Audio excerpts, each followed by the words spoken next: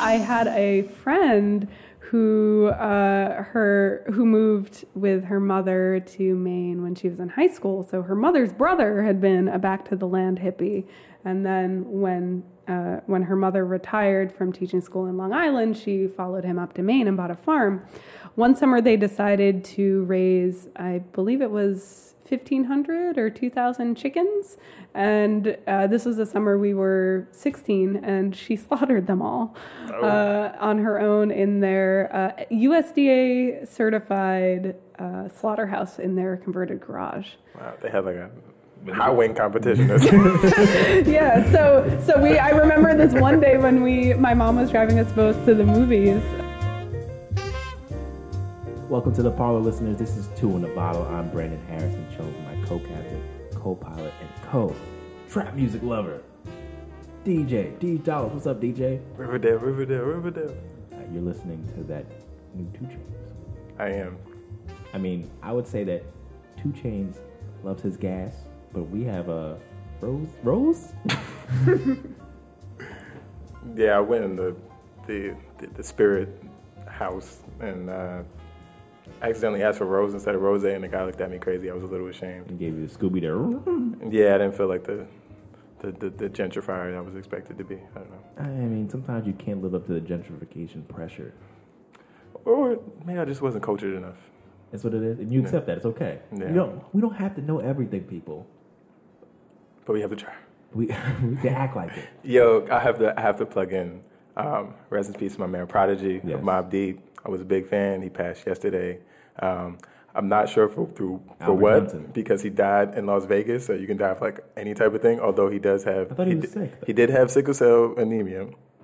That's what it is, right? Sickle cell anemia. Yeah. Correct. Okay, but he died in Las Vegas, so there's no telling. They haven't really come out with any cause of death.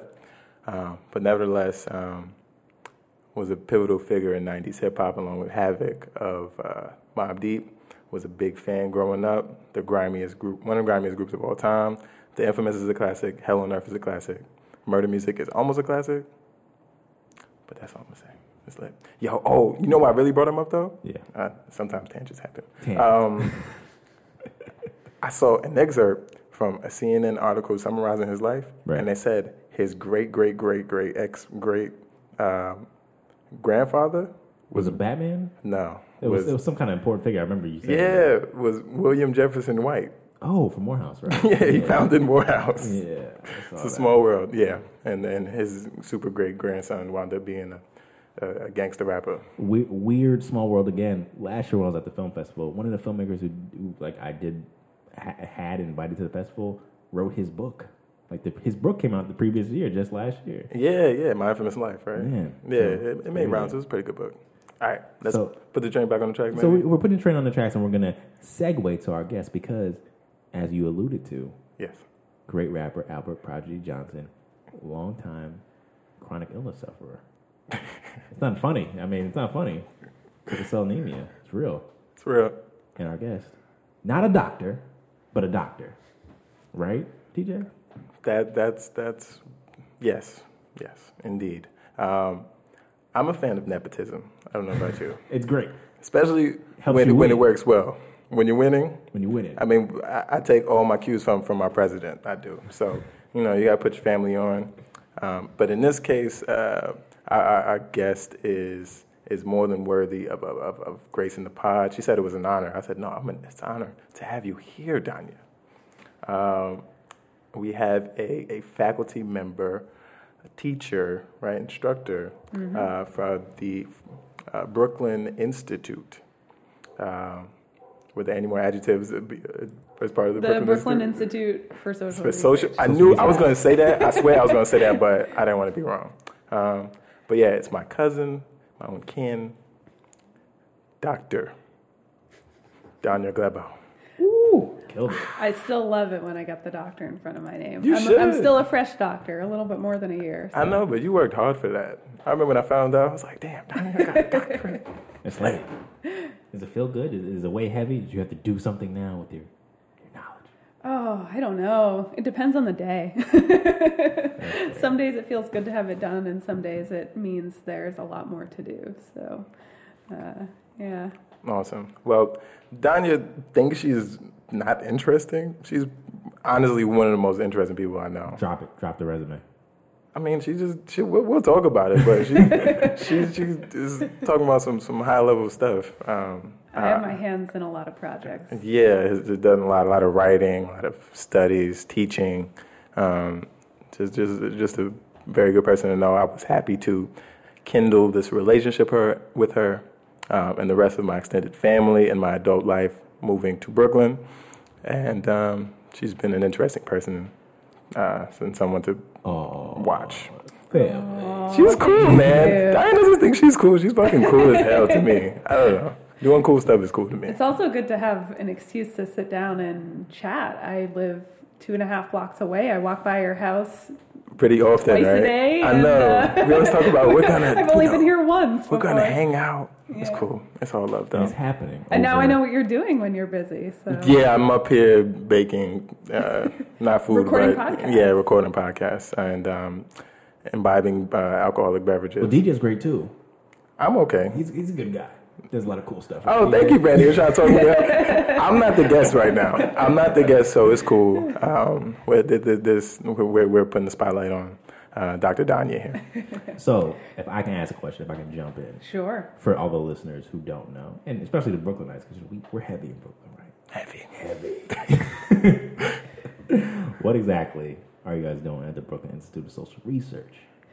So the Brooklyn Institute is a teaching and research institute based here in New York City. Many of our classes go on in Brooklyn, as the name would suggest. So we're an independent nonprofit, really focused on community-based education at a really high, rigorous level, yet still tailored for working adults. So I am trained as a medical anthropologist, science and technology studies scholar, and so I teach a lot of classes about philosophy of technology, about feminism and technology, and about anthropology and ethnography. We have people studying literature, philosophy, political theory, really anything you can think about, or anything you can think of in a sort of liberal arts bucket. So this is like community education, like on next level. Yes, yeah. It's like graduate seminars, but fun and no pressure. But yeah, really high level scholarship. All of us are sort of actively writing and researching, but also really committed to teaching and to teaching in a way that is really engaging and connecting with people's lives and the interests and experiences that they bring as adults to the class. Awesome. Okay, before we get ahead of ourselves, I don't know if they drink regularly during your courses. I was just about to call They you out. do, actually. Oh, they do? Yeah. Well, one of my classes right now goes through a box of wine every night, which is the drinkingest class I've had yet. If you don't know, listeners, that's classic academia. Pretty much. Wine is just prerequisite. Especially for evening seminars. And Danya gave the writer before the she pod. passed it to you. Yeah, she said, not box of wine, but glass of rosé, not rose. So it's my fault. Sorry. Nah, it's cool. It goes with the motif of the pod. So yeah, before we get ahead of ourselves, let's pop this. I'm not a francophone. I'm not good with my French. So can someone read this? Okay, Danya, you're better than me. It is an Esprit Gassier Côte de Provence 2016. Oh, de Provence. Hit that. What's the little triangle called? What? The little triangle. What triangle are you talking about? Little triangle. Côte de Provence. What Côte is de Provence? Above the O. What is that above the O? Oh, it's an accent. Accent. That actually doesn't tell you much about how to pronounce It's a regular it. accent. It's not some sort of. You always have names. It's not like an umlaut. I think it's an accent aigu, but it's been a while since I was in a French class. So She can just read basically, it's mostly just an artifact of how the word used to be spelled. There used to be an S between the O and the T. Oh, that's knowledge. See, this is why I had to do a PhD. It just like sinks in. It never leaves my brain. Just get random facts. Yeah, that's a 14-year-old fact. So That's awesome. Now we gotta get it open. all right, Struggle. and it's DJ, still chilly, even though it's warm in here. Yeah, I had it personally chilled. Excellent. What does that mean? Like you They pour just ice around it? No, they just had a few tangibly chilled. But you called ahead. No, I showed up though. Liquor store. It's DJ. They know Get it people. personally People are chilled. looking for cold pink wine in June. That's, Exactly. It's very linen pant.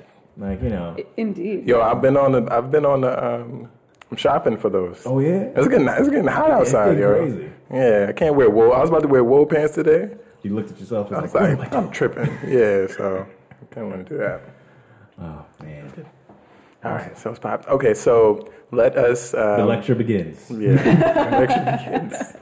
I'm gonna try to act like I know what I'm doing. What notes do you have there, DJ?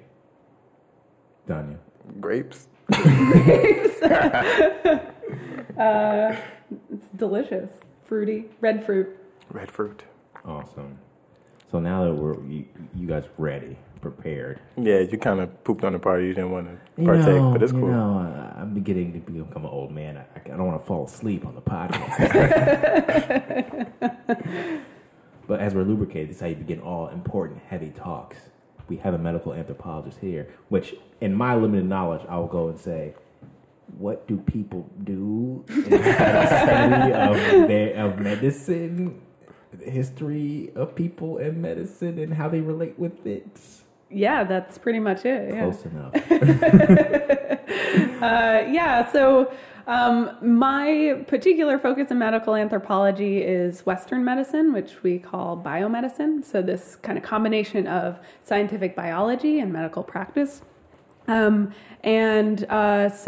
some of the things that I do in my research is follow doctors around in hospitals and clinics, interview people involved in patient support groups or grappling with a particular condition, go to medical conferences and patient-focused summits, and also just kind of follow along what people are saying online, following specialized magazines and things like that around health and wellness. So really trying to get a 360 view of where medical knowledge comes from, how it travels between experts and patient allies, and what new forms of social life it motivates. So I look very much at the contemporary. You guys have some wide eyes now. That was a mouthful, maybe. Well, I didn't want to jump over DJ. Nah, go ahead. You got it.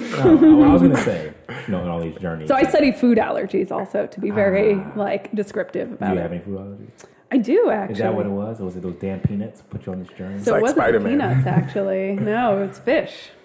Fish? Yeah. Itself? Not Yeah. seafood, but fish?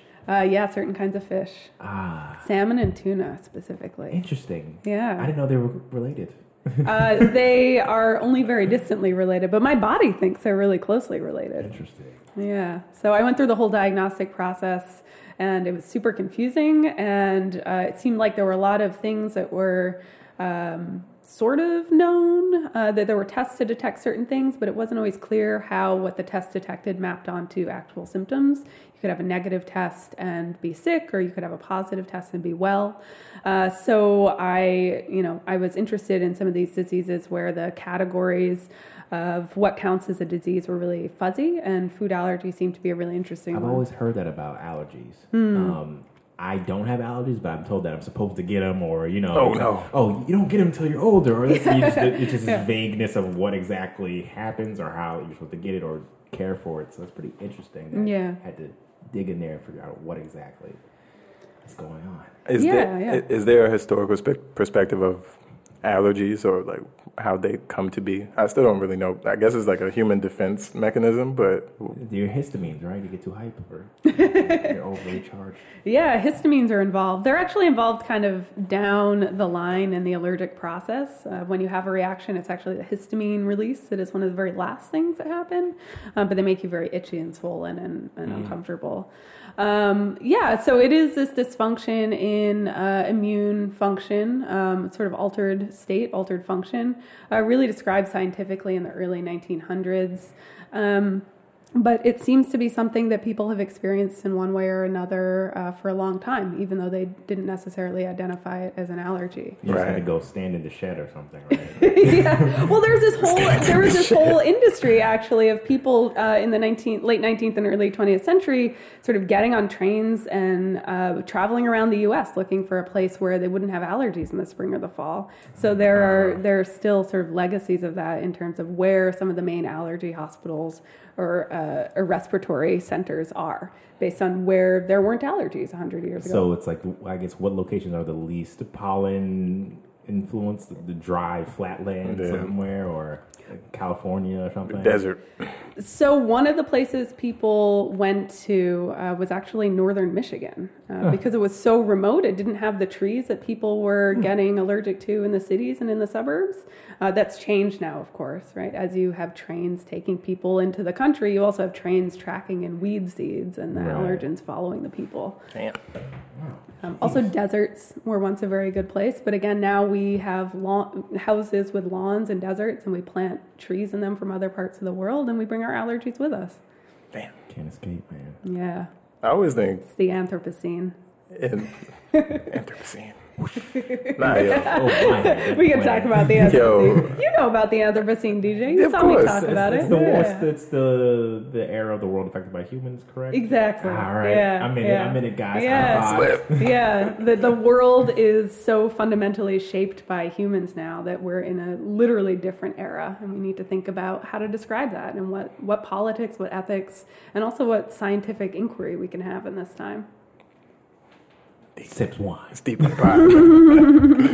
I always think how terrible life was a few hundred years ago. Yeah, we've moved quickly. For sure. No indoor plumbing and no modern medicine. People used to die just from getting a cold and shit. Like, damn, I got a cold. Let your blood. Oh, it'll get better, and you just bleed out and die of the road. Crazy time. Leave him there. He'll be all right. But we're advancing. So, I had to ask you this. I was thinking about it for a while. Let's say my guy, an enemy of the pod, Donald Trump, comes to you. He says, Danya, I need you to fix this healthcare. It's really bad. It's very bad. You've been following around doctors and hospitals and other things, like you said. So you must be smart. I don't know if Donald Trump would be interested in my particular brand of smarts, but sure. Well, what if Obama said he wasn't interested, then he would become interested. If you had to develop some sort of plan on a base level, not necessarily all the ins and outs, but what would be the best way to fix what's going on now? Because we see doing it behind closed doors or whatever is. Well, let's preface this. Are you saying, are we putting her in a position of a health policy expert? Is that your expertise? We're putting her in the position of someone who understands the methods and mechanisms of the healthcare industry and how people are diagnosing patients. Okay. She's an expert, right? We can put her on CNN and yelling at people. You can put anybody on CNN yelling at people, though. I think you're required to yell at people if you want to. Well, you put one smart person and one just blowhard, right? That's how it works. Like yelling at a wall. I don't know. Are you into yelling at walls? No. Okay. Well, in this case, but if that's your expertise, I don't know if you would want to narrow it down to allergy policy or something like that. I don't think it needs to be that specific. Well, there you go. Open-ended question. Save us, please. Save us. Save us, please. That's a tall order. I went to the doctor this morning. I was just like, no, there's a lot of problems.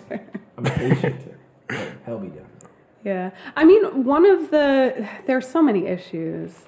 I mean, there are issues in terms of how healthcare research is done. There are issues in terms of who makes the decisions about what we study in terms of healthcare, right? Whether we study acute conditions or chronic conditions, whether we're studying drugs that maintain health or drugs that are seeking to be a sort of magic cure to a condition once it's started.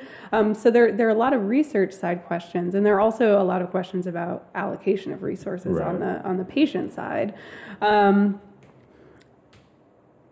And then there are also questions of, who we want to consider worthy of care. And I think that's one of the really basic questions around healthcare policy and around the conversations around the AHCA right now. Is everyone worthy of care? I mean, I think that's a really fundamental question that is at stake when people are debating, for example, whether or not we should have some kind of universal or single payer healthcare system. Is everyone worthy of care? I think that's a question that we've been able to defer for a lot of the 20th century because of the way that healthcare kind of goes along with veterans benefits or old age benefits or benefits from an employer. And as sort of patterns of work and lifespan are changing, we actually have to confront this question. So it's a big philosophical question at stake in a lot of these very internecine and vitriolic policy debates. Yeah, I mean, it's a philosophical question, but they're solving it with just rhetorical, political positions. Like with Band-Aids and Scotch. Yeah, addressing the question. No, not at all. Yeah, they are, but refusing to acknowledge that they. I would say it would be, we would be much better off as a country if it wasn't just purely as rhetorical as it is, because essentially the conservative position is, you can get your own damn healthcare, right? Like it's just based on the market. That sounds like really would envision it, but essentially, right? Yeah, they can't say that because even reasonable people, like that just doesn't sound good. And Obama and the Democrats, they've already pushed an agenda a little forward and more closer to a single player type of system. Yeah. So they can't really rescind all of the shit and really just kick all the tens of millions of people that have gained healthcare plans. Right. I mean, even Republicans are realizing that they can't rescind all of this, right? I mean, they're under tremendous pressure from their constituencies as well. And then, the insurance companies, do they want constant chaos every year? We're going to cut it off. We're going to change. It's just like, we just want to make money in peace. Exactly. It's so fascinating that insurance companies, right? These entities that we think of as the enemy of the little person and sort of greedy corporate, wizards behind the curtain pulling on all the strings, but they're actually very much in line with some of the more centrist and progressive Democratic platforms of like, let's put a system in place that works for most people, that gives people access to health care, and let's keep it stable for a number of years. Of course, where the industry and the sort of progressive perspective changes is whether or not, as DJ was saying, you get access to healthcare in a market-based system where individuals are responsible for paying a large amount of the cost of their care, or whether it's a system that's supported by federal or state dollars. Man, I think the biggest thing about what you said, which is interesting how it ties in with drugs and drug costs and who's taking the drugs, is this whole heroin epidemic thing. Yeah. It's like, all of a sudden, I saw this commercial a few weeks ago. Some girl, I'm Sarah. I live in New Jersey. This is Chris Christie. He's taking care of me because I was on heroin. Feels sad for me. So now there's this whole... Hold on, Chris Christie had this whole campaign. Commercial? I watch Jeopardy. So there's nothing wrong with that. No, but between 7, we know we love Alex Trebek. Alex Trebek is one of the patron saints of the podcast. Friend of the pod. From 7 to 7:30, I see all of these local commercials and local ads, and there's always this ad about what they're doing in New Jersey to combat the heroin epidemic. And it's just interesting about who is worthy of care. Like, all of a sudden now, this is an issue that we have to have commercials about. Hold on, what she look like? What do you mean she look like? What does she look like? She's like Kylie Jenner. Oh, look at Kylie Jenner. There's a lot to unpack there. I know. Hold on, Kylie Jenner is trying to look like. No, she's trying to look. I was trying to make a black name like Kenyatta Jenner. I don't know. She's trying to look like Beyonce and shit. Pre-surgery. Pre-surgery. All right, there we go. All right, smaller lips. All right, now we're on the same page. Well, like, in terms of your knowledge of history, right? Yeah, of course. What has been the shift? And I don't want to just say it's a racial thing because, like, that's the easiest thing to say. But sometimes easy is correct. It is, but sometimes in terms of even justifying the shift or actually acting upon it, because maybe they're not even acting upon it, they just seem to care more and aren't going to provide the services and things like that. Yeah, I mean, to me, I'm not super up to date on the New Jersey plan, but I know that Chris Christie has been promising. I don't know if there's a bill yet, but I know he's at least been promising to increase funding for heroin addiction treatment and potentially research as well. Although, like I said, I'm fuzzy on the details, but I know he's been talking about heroin addiction treatment, opiate addiction treatment, and it seems incredibly unhelpful to me to single out a particular condition at this moment when, as you're both suggesting, it's like becoming a problem in mostly white suburbs where it's, then it gets covered by local journalists, and then it gets into the news, and then it becomes sort of part of the public consciousness as a health problem rather than as a crime problem. So it seems incredibly short-sighted to focus in on one condition as it's becoming associated with a particular population. What about all of the things that would lead up to opiate addiction? Potentially use or addiction to other drugs, potentially some kind of family crisis, that sort of precipitates a mental health issue, or just sort of general feeling of hopelessness and looking for escape, or a potential health issue, an unresolved back pain or something like that gets someone using prescription painkillers and then seeking to continue using a similar substance when the supply of that becomes too expensive or becomes cut off by a physician. So it seems incredibly short-sighted to focus on the end result of all of these potential social and medical disruptions.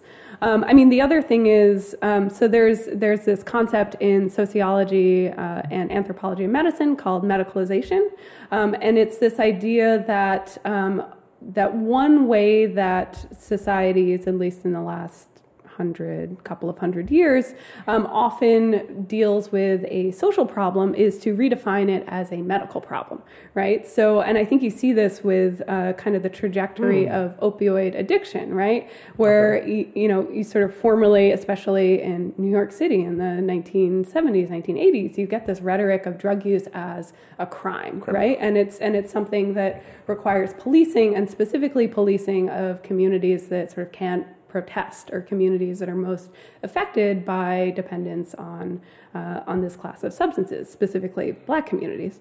But then there's this kind of reconfiguration that happens, a lot of it driven by patients who don't want to be seen as criminals, to kind of redefine the condition as a medical condition, as something worthy of care, as something that experts should pay attention to, as something deserving of compassion.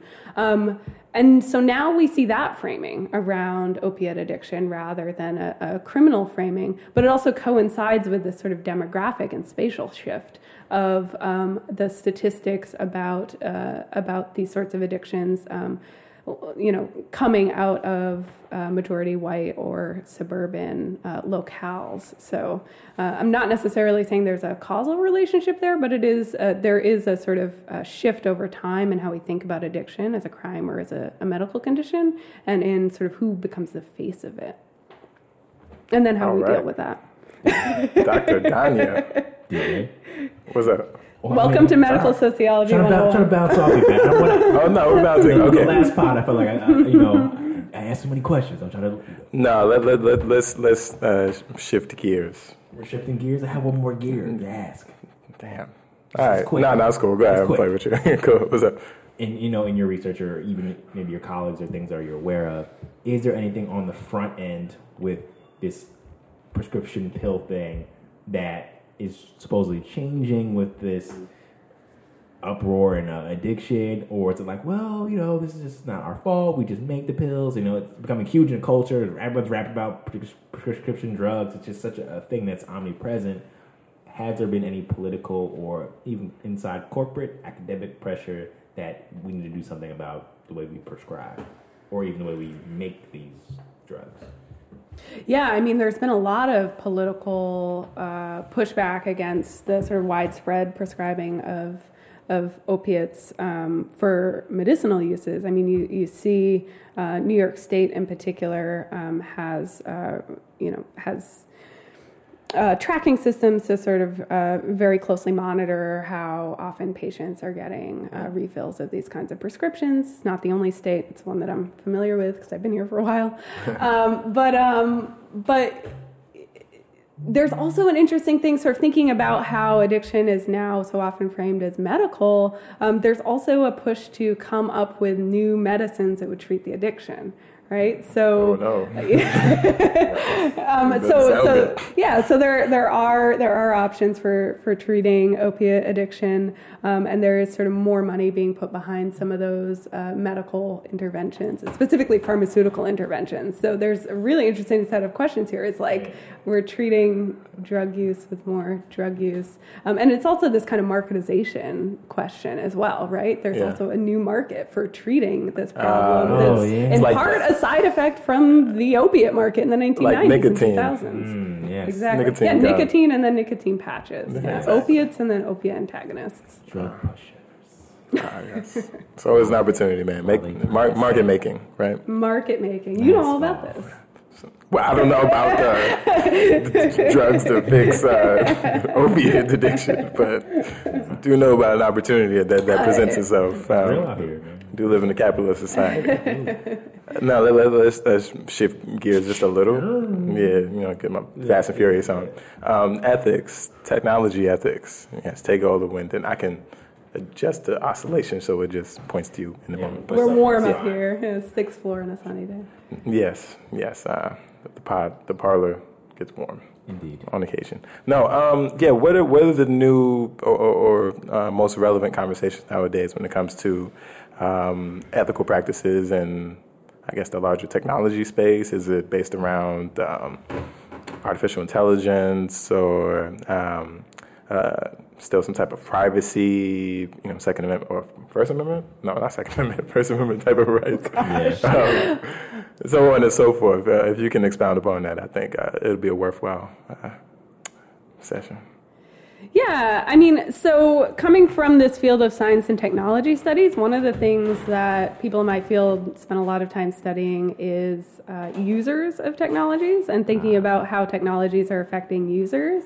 And so I think the surveillance question that you point to, DJ, is a big question about users, right? And it's in the news all the time now, right? What does it mean that we're surveilled on Facebook based on our clicks and our likes and the potential manipulation of our emotions or our affiliations based on that? I think that is a deeply ethical question, as well as sort of questions about ad trackers or Google tracking us from like website to website. It's affecting me a lot because I do a lot of web window shopping, and then when I just go to another just a completely different website, it's just like the ads for the same website I just came to. Like, yo, you want to get this, don't you? You want to get? I'm like, fuck.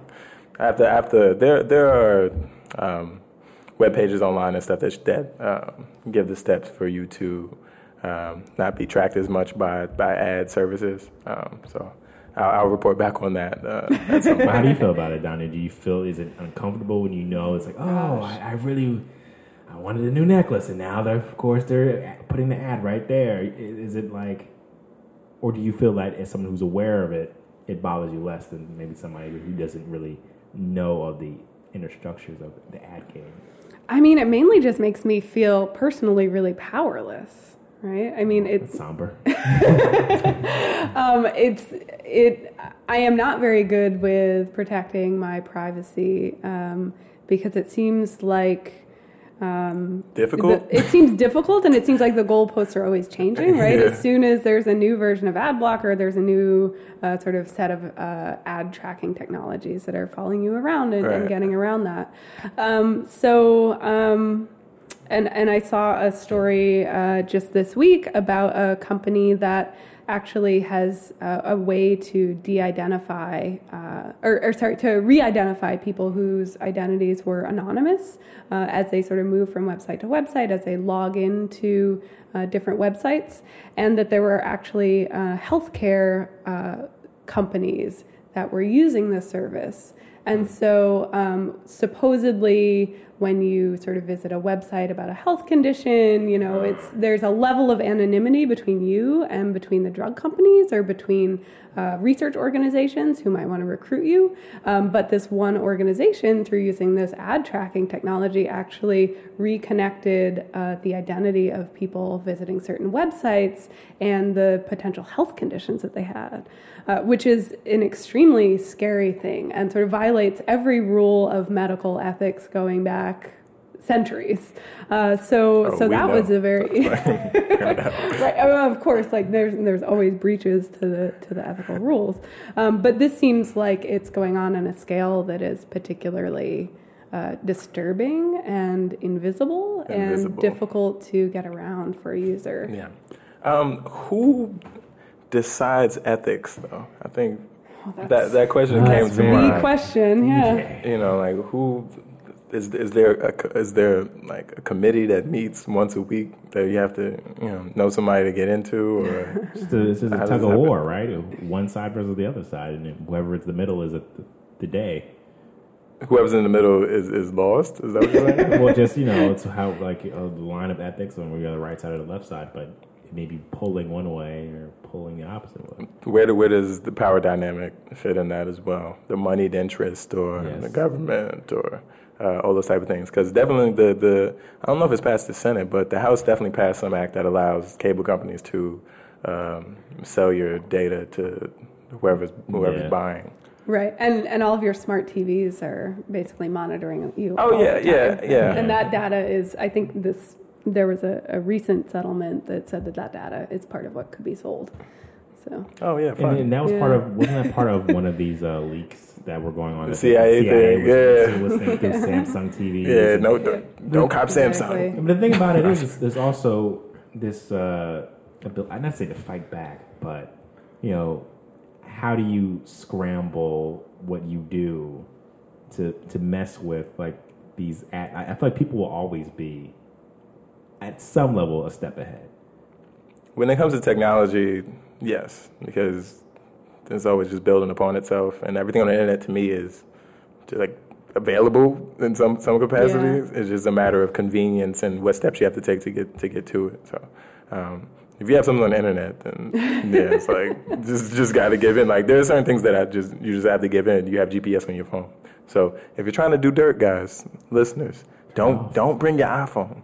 If you listen to the Serial, the first podcast, remember they tried to get them based on cell phone tower evidence, and that was in 2000. So it's only gotten better since then. Yeah, I mean, I think the question of like where ethics comes from and who it serves is really different based on field and based on role. So if you're talking about something like medicine or law, there are governing bodies made up of other doctors or other lawyers that have pretty strict rules about what you can and can't do, and they're in charge of licensing. And in most states, or in every state, there's also regulations around what you need to do to be able to be licensed as a doctor or as a lawyer. So in those professions, there's a very explicit set of rules and a very explicit set of punishments. And then you get to sort of middle ground, like company executives. So in business schools, you are not only acculturated to the culture of business, but you're also often trained in business ethics.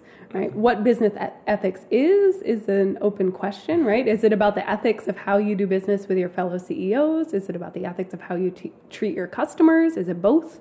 So that there's kind of a hazy middle ground there and some definitional sort of confusion. And then, but I think when you get to like tech companies where the philosophy is like move fast and break things, right? It's all about disruption. It's all about throwing out the old rules and creating new rules. It seems like there's a much weaker framework for thinking about, who counts in terms of ethics, whether it's your fellow business people, whether it's your employees, whether it's your customers, and setting out any kind of industry standard rules for what those ethics should be. It seems like with every new tech wave, whether it's an app or another company, the first step is like, oh, are we supposed to do this? Like, right. It's like the Uber thing. It's like, they don't have car insurance. And, just riding around. Or, Amazon, or they're going to bring drones outside of my house. Can we do that?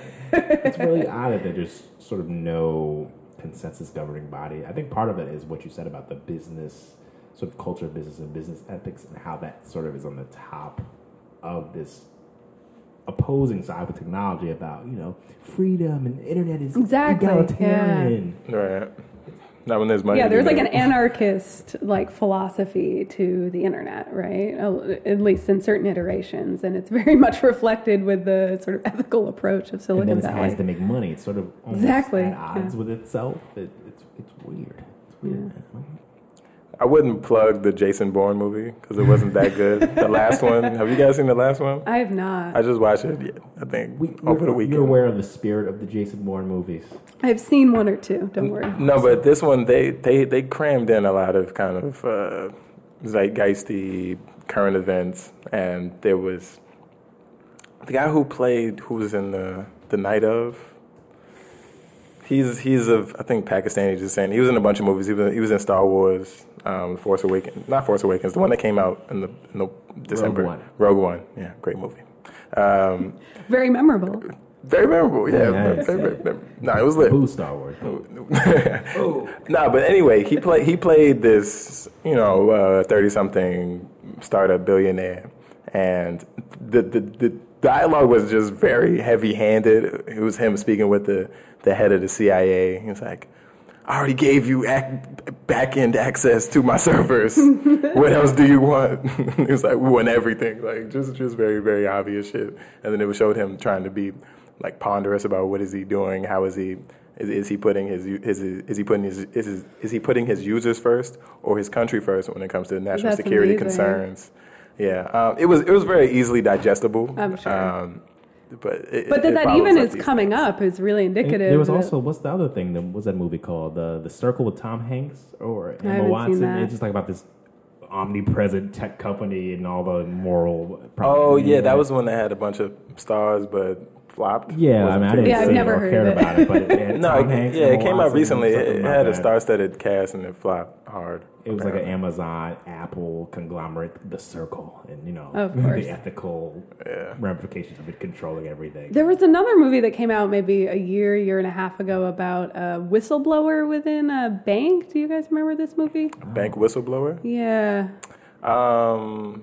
I don't know, but it seems like there's like there is this genre of film now of like thinking about how do we stand up to the big bad corporation? Yeah. I mean it's obvious we turn into a corporatocracy as a country. So yeah, I mean it's an important question that has to be asked now. So I guess the media just reflects the mood of the country at the time. So that seems valid.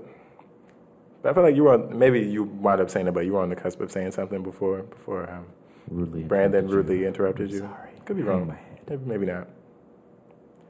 All right, keeping it going. Yeah, I think we should keep it going. Yeah. That's fine. Now I'm thinking of movies about technology and evil corporations. So. Oh, in Terminator, there we go. Skynet is... I had an 80s sci-fi movie moment a couple of years ago. It was really good. RoboCop is a terrific movie.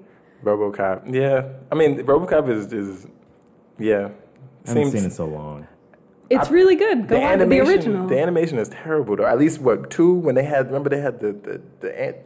wasn't an android, but it was like a killing machine. Well, there's a new one. I'm thinking of the original. I'm thinking of RoboCop 2. Oh, I'm thinking of... Back in Business. That wasn't the name, but it's cool. There was a guy in a robot suit walking around. Yeah, I know. In Detroit, right? Yeah, of course. Of course, man. It was also a dystopian hellscape, right? Wasn't it? Like Detroit is just like out of just ridiculous. What year overrun with gangs? What year was RoboCop supposedly? Was it like supposedly in the story set in '88 and they built the robot? It's probably in the '80s, man. It was supposed to be the future, right? And they built the robot. It was too long ago for me to remember. They built it. They made RoboCop. No, it was in modern times. And the black dude that played the cop wound up being dad on Family Matters. I remember that. Y'all remember that? His cop game was so strong. His cop game was crazy. Do it again. Right. What I was trying to do, I was trying to shift gears again. Turn on the NOS. Johnny was sort of talking about a little bit about dystopian futures and all things like that. Oh yeah. Technology. It's been mildly melancholy on the pod, but I'm just saying. I was trying to lighten it up by talking about dystopians. Oh, all right. Well, the literary and history and interesting stories about dystopias and media that you're interested in these stories. Star Trek Voyager talked about that. Well, yeah. So, I mean, I feel like Star Trek Voyager is not a dystopia at all. If anything, it's pretty utopian, but it's sort of responding to imagined past dystopia, right? So the whole premise of Star Trek Voyager. Thank you. That was my question. And it's this Star Trek Voyager is this very sort of classic liberalism, right? Where everyone is an individual, but everyone is motivated by the right intentions and the right moral compass. Right. So if everyone makes their individual decisions collectively, then not only human society, but like hundreds and hundreds of alien societies will all be working together towards a glorious, peaceful future. Right. So it has this sort of utopian thrust, but in the background, of course, is, what horrible previous world were people living in that they all like woke up one day and decided that they needed to work together to bring this utopia to the universe. Was Earth like destroyed or something, or like like Trump was president and it was like, oh shit, gotta get it together. Well, the whole plot of Voyager is they're trying to get back to Earth, so they get sucked into the Delta Quadrant and they're trying to get back to the Alpha Quadrant. Of course, Earth is Alpha. Earth is the origin point, even though it seems like there are all these other civilizations that have been around for much, much longer. So there is a nice sort of element of colonial fantasy there as well. Impressive. So with that utopian future, is that what put you on this path of enjoying Star Trek Voyager? You just wanted to go back and check things out, or you? Oh no, Diane's a huge nerd. Is she? Yeah. Yeah, you might not have guessed. No, I would never have guessed all this knowledge and information. Yeah, you never know that I was a nerd, right? Star Trek Voyager, I grew up on Star Trek. So I grew up on an organic farm in a town of 800 people, and sometimes power went out during the winter or during a thunderstorm, and we just wouldn't have electricity for a couple of days. But my mother, DJ's great aunt, everyone's favorite aunt, was both a back to the land hippie and a techno-utopist. Great script. Great aunt. Which is not as uncommon as you would think, but is sort of left out of our sort of history of radicalism in the United States, that these two things can actually go together. So I grew up on Star Trek, and I grew up on like never wearing shoes and picking strawberries with my hands in the summer if I was hungry. And so I watched a lot of Voyager and just kind of wanted to go back to it. But it turns out that all of the classes I've been teaching about feminist futures and the politics of infrastructure and cyborgs and cybernetics is super relevant to a show like Star Trek. So doing a lot of thinking as well as reminiscing to the old days and the farm life. Can't think of a better way to do it. Now, you said the politics of infrastructure? Mm-hmm. Now, we know our country is crumbling. It's crumbling. LaGuardia shithole. Our city. Oh, gosh. Our city. I will pay hundreds of dollars more to go to another airport. JFK, yeah. The one thing he was right about. I'm not sure what he's going to do about it, but yeah. Are you familiar at all with the infrastructure conversation in New York City? We are New York centric. So we are MTA. I understand our MTA has infrastructure from like the 30s, and it appears it's time for us to upgrade. I know I'm experiencing delays. I believe you are as well, Brandon. I was late today. He was late. I'm usually late, but that's for a different reason. Yeah, are you familiar or not? I don't want to pick your brain if you're not, but I read certain essays and explainers or current MTA employees just explaining what's happening. It's like, shit's just fucked up, man. Like, we just don't have a budget. It takes a lot of energy and time. People don't want to really invest the time and money into doing it. So, yeah, I mean, I'm not a super expert on the New York City subway, although I'm certainly an expert at trying to take it and navigate. Right. And being impeded from getting to where I need to be. Yeah, I mean, it's much less sexy to maintain infrastructure than to build it. or than to disrupt it, right?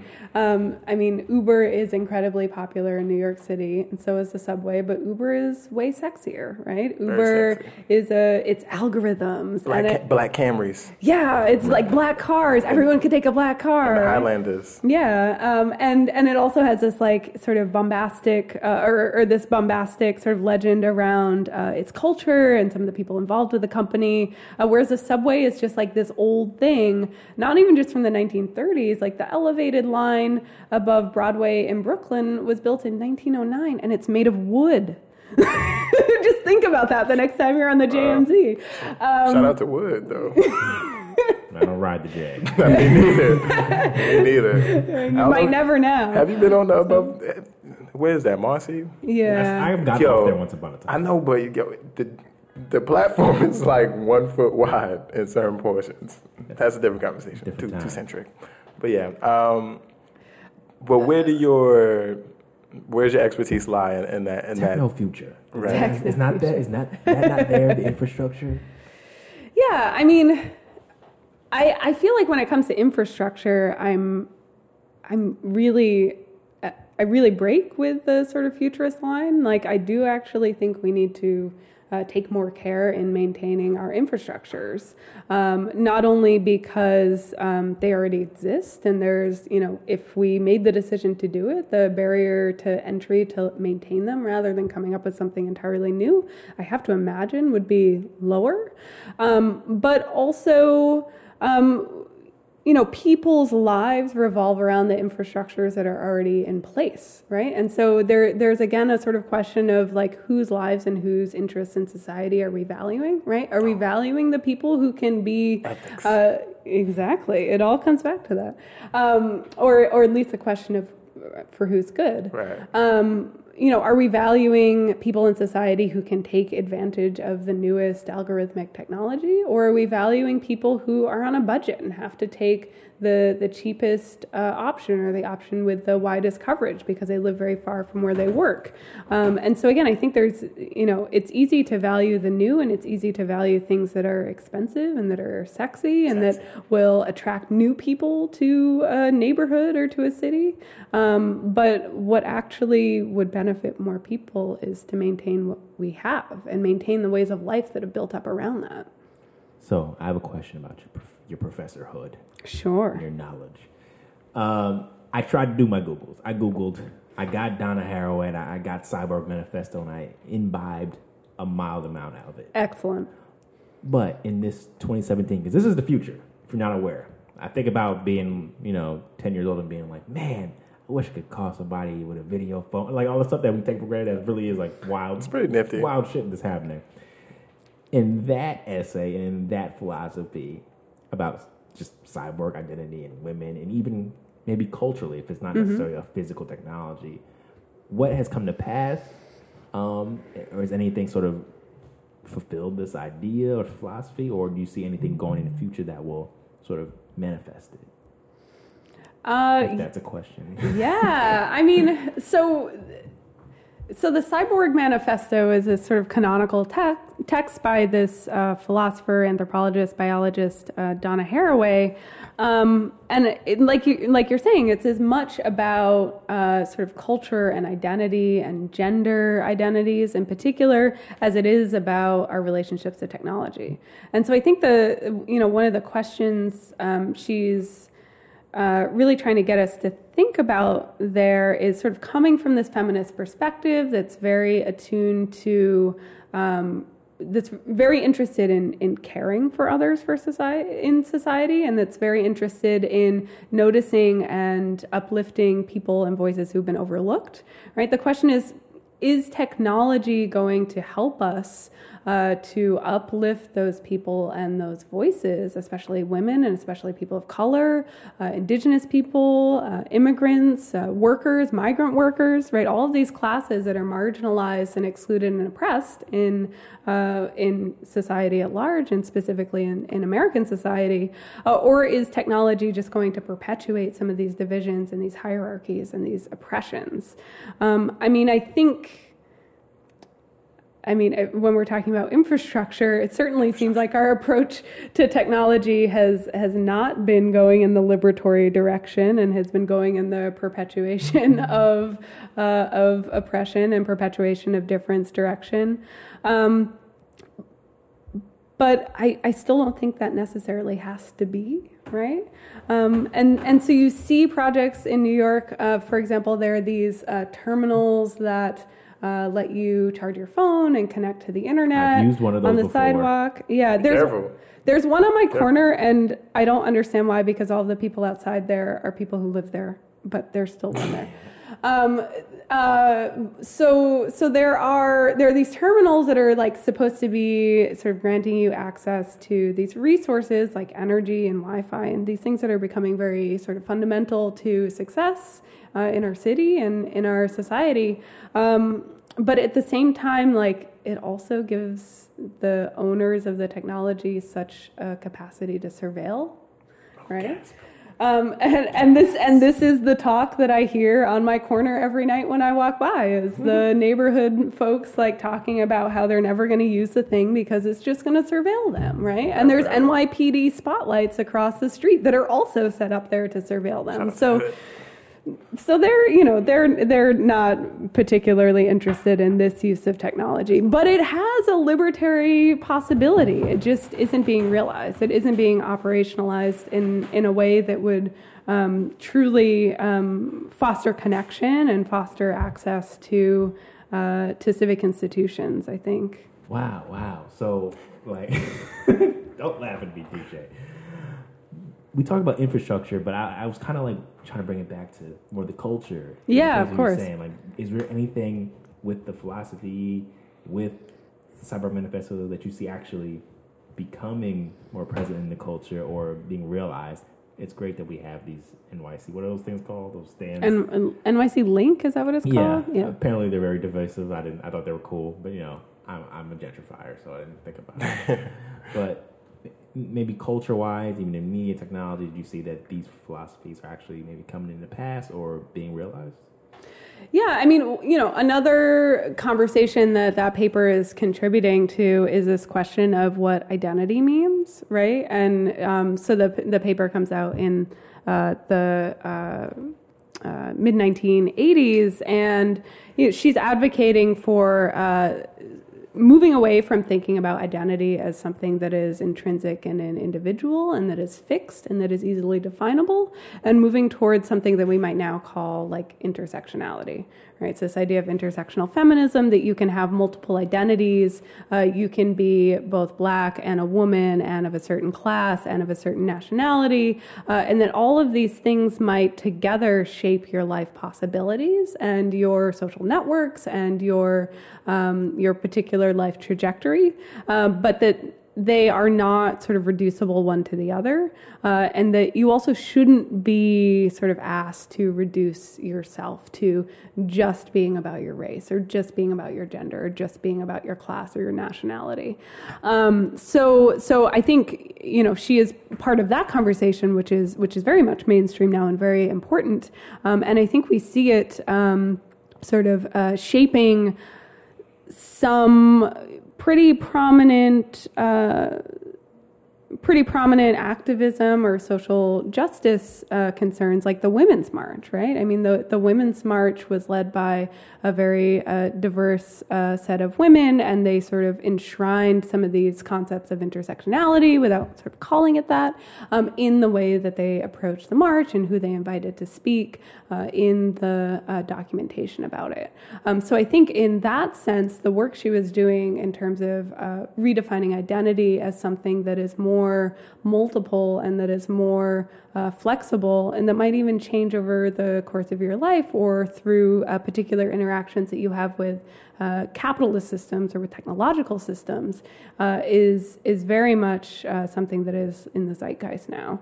And I mean, she had a recent book that was published, and there were reviews of it coming out in like reasonably mainstream publications, so outside of the normal academic publishing circuit. So it's certainly a set of ideas that is sort of filtering out into the culture. What? I think it's time, DJ. The rosé is finished.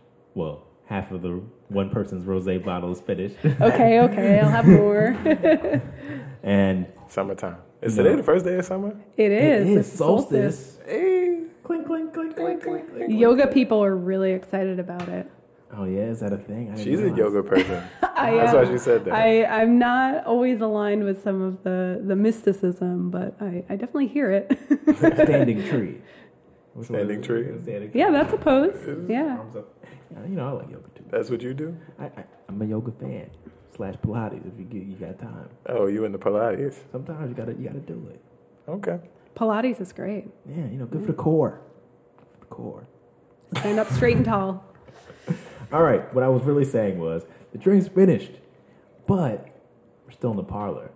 So we like to have a segment we call the parlor story. You gotta imagine, use your imagination. Drop the music. You go off into a nice sunlit dock, a patio. People are talking. Everyone's wearing white pants. It's summertime. Linen is out. See a sucker. Me and DJ are there. DJ's pouring drinks. He's hanging around, talking, gift the gab. Cigars are in mouths. Rosé's passing around. You're holding court, Danya. We're all turning around, listening to you. Tell a story. Your parlor story. What is it? I honestly think the most interesting thing about me is that I grew up on an organic farm and managed to get a PhD. It's just a very unlikely trajectory. Maybe not. What is the more likely trajectory? That I grew up on an organic farm. Well, I guess that's a good point. Yeah, well, what do you do when you grow up on an organic farm? You know, most of the people I knew who grew up on organic farms also had back to the land hippie parents and like also went off to get PhDs and live in major global cities. So maybe I'm not so unique in that. But there aren't many of us to start with, so that might make me unique. What is that experience like on the farm? What maybe The farm. Yeah, well, maybe that's the part of the story. I mean, it was very like, it was exactly what you would think. It was, like, you know, pulling, or, well, maybe the non-glamorous parts were like pulling the weeds and spreading the organic fertilizer, like cow poop. But the glamorous parts were all of my neighbors and friends had horses. So there was a lot of like galloping horses bareback through the fields and like fording rivers and things like that, which was pretty Like exciting. an Oregon Trail. But safe. I know. with modern medicine. I don't think half of them died from dysentery and shit like that. It's not cool, Brandon. No animal killing. Like no, you had to do that at all. So our farm was strictly plants. But I had a friend who moved with her mother to Maine when she was in high school. So her mother's brother had been a back to the land hippie, and then when her mother retired from teaching school in Long Island, she followed him up to Maine and bought a farm. One summer they decided to raise, I believe it was 1,500 or 2,000 chickens, and this was the summer we were 16, and she slaughtered them all on her own in their USDA certified slaughterhouse in their converted garage. Wow, they had like a high wing competition. Yeah, so I remember this one day when my mom was driving us both to the movies because it was hot and the movies were cool, and she got in the car she was covered in blood. So that was but at the same time, when you live in the country, even if you're not farming animals, you know people who are, and that's, you know. I thought you were gonna say sometimes you're just covered in blood. I thought you were gonna say it like. Wait, so the USDA just comes around and is like, all right, you just come around the stamp, or you have to like schedule it? I don't know. That's surprising. You can just get a garage approved. I didn't ask too many questions, but they had the USDA stamp on their meat packages, so. It was delicious chicken. It was pasture raised. They were in these little like cages that were like, it was like maybe 10 or 20 chickens to like 10 by 10 cage, and they would like move it from spot to spot every day. Wow. Yeah, it was pretty elaborate. You can't name them though, get attached. No, I don't think so. Yeah, they come. She had horses to get attached to, because everyone had horses. Yeah, this is Argentina. We don't eat those here. Where, horses? Yeah. They eat horses in Argentina? Yeah, it's big down there, South America. Meanwhile. All right, we're almost done. DJ, were you about to say something? I always like picking Danya's mind, so I mean, it can go on forever. Maybe I'll reserve one last thing. I'm not in a rush. Well, that's great. Thank you. I love you. But we also try to fit within this window. I know. But feel free to stay after we're recording, by all means. It's what past obvious. What is it? Ubiquitous. What's past obvious? It's just common knowledge that the social upheaval that social media has struck upon the larger populace in terms of people's interpersonal relations with one another. So, what is your take on that? Does that speak to a larger theme when it comes to technology? Is it a good thing? Is it a bad thing? Are we becoming androids ourselves? Or something worse? Go. So I have a friend and colleague who is the editor-in-chief for this website called Real Life Magazine that actually just recently published an essay I wrote. The reason the magazine is called Real Life is that it was originally primarily about digital technologies and internet culture. And his sort of argument is that the internet is real life too, right? Ooh, which is a great argument, right? We say the internet is not real. It's not real. No, but I think that's what we see. Like the influence that social media has had potentially over things like elections, I think really should force us to acknowledge the fact that what goes on the internet is real life. Yeah. Oh yeah, no. It's not material life, but it is life that has consequences for social policy and for healthcare policy, for our well-being, for our political situations. So that's what I would say about that, is that this separation is very artificial, and that recent events should force us to reflect on, what we're doing online and the structures and the institutions that we're interacting with online, and thinking about holding them accountable to the standards to which we hold institutions and individuals in other parts of our lives accountable to. It appears the internet is just the outlet for you not to behave as humanely that's how people use it. Mm-hmm. And that doesn't always mean you become a troll or whatnot, but there are just certain norms that are commonplace on the internet or on whatever forums or Twitter or whatever that is just not it's not polite in polite society. So it is a completely different existence. When we say the internet is not real, I say that more defensively, kind of like as a sad old person, like, oh shit, everything is changing. I can't believe this is really happening. Like that's kind of. Just wait till you're in your 30s. Oh God, don't tell me about that. I know, because we came in at that crucial point. We're the last, right? Where it was much more physical existence, and then right before social media got really big, so it's just jarring to see, because now like my younger siblings, like they just, I don't know, they're on Snapchat more than they talk to each other. So I can see just both sides of it. I remember when I used to play with action figures and watch Dragon Ball Z. Like they don't do that type of stuff. Well, if calling the internet real life is not the best fit, we can at least acknowledge, I think, that it's social life. Right, that there is Second Life. Second Life. That was a thing, right? It was a thing. Yeah, there's a bunch of academic papers and a couple of books written about it. Yeah, people get married on there and everything. Yeah, but yeah, I mean, I think the rules of sociality still apply, right? People still have egos and people still get offended and people are still trying to push the boundaries, but there's this sort of extra layer of anonymity that maybe changes how far we're willing to push. Yeah. But it's still social, right? You still see people forming alliances and forming enemies and sort of taking certain people seriously and feeling justified in putting others down, right? And in ways that often sort of map onto our gendered and racialized ways of categorizing people in other parts of our life as well. Mm-hmm. So there's certainly continuity. Maybe it's not real, but it's still social. It has its own bit of reality. Maybe it has its own norms of sociality. Yeah, for sure. It definitely has its own structures and interplays that are similar to the real world, but yet of the internet beast. I would say that they're connected to or continuous with. They're not completely separate, right? I mean, we interact across these formats, but. Yeah. Thanks for the specificity.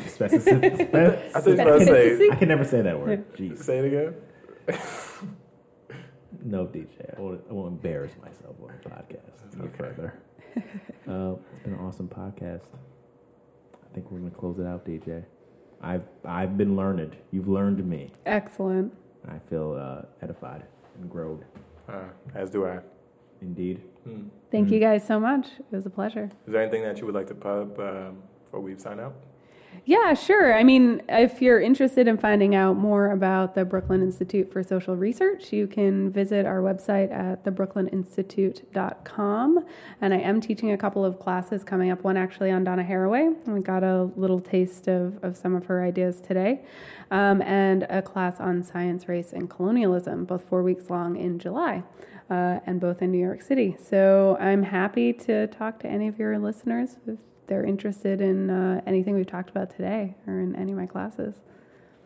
Awesome. Get ready this summer. It's coming. Donna Haraway. It's going to be a hot summer. It will. Awesome. So you can also, I guess, check in with us, too. If you'd like, I don't know if we're as erudite and interesting as... You guys know how to find me now, so... Just bring her back. We'll bring her back if you guys, are desperate for better conversation that we normally have. But thank you for listening. 2 in a Bottle, Facebook, Twitter, SoundCloud, iTunes podcast app, and Stitcher. That's the number 2 in the bottle. Brandon and DJ. We try our best. That's the best you can do. That's all you can do. So all you can do. We'll be back next week. We're Flames. We're on a run. We're going. So appreciate you guys for listening. Keep listening and we're on the lookout for the next podcast too.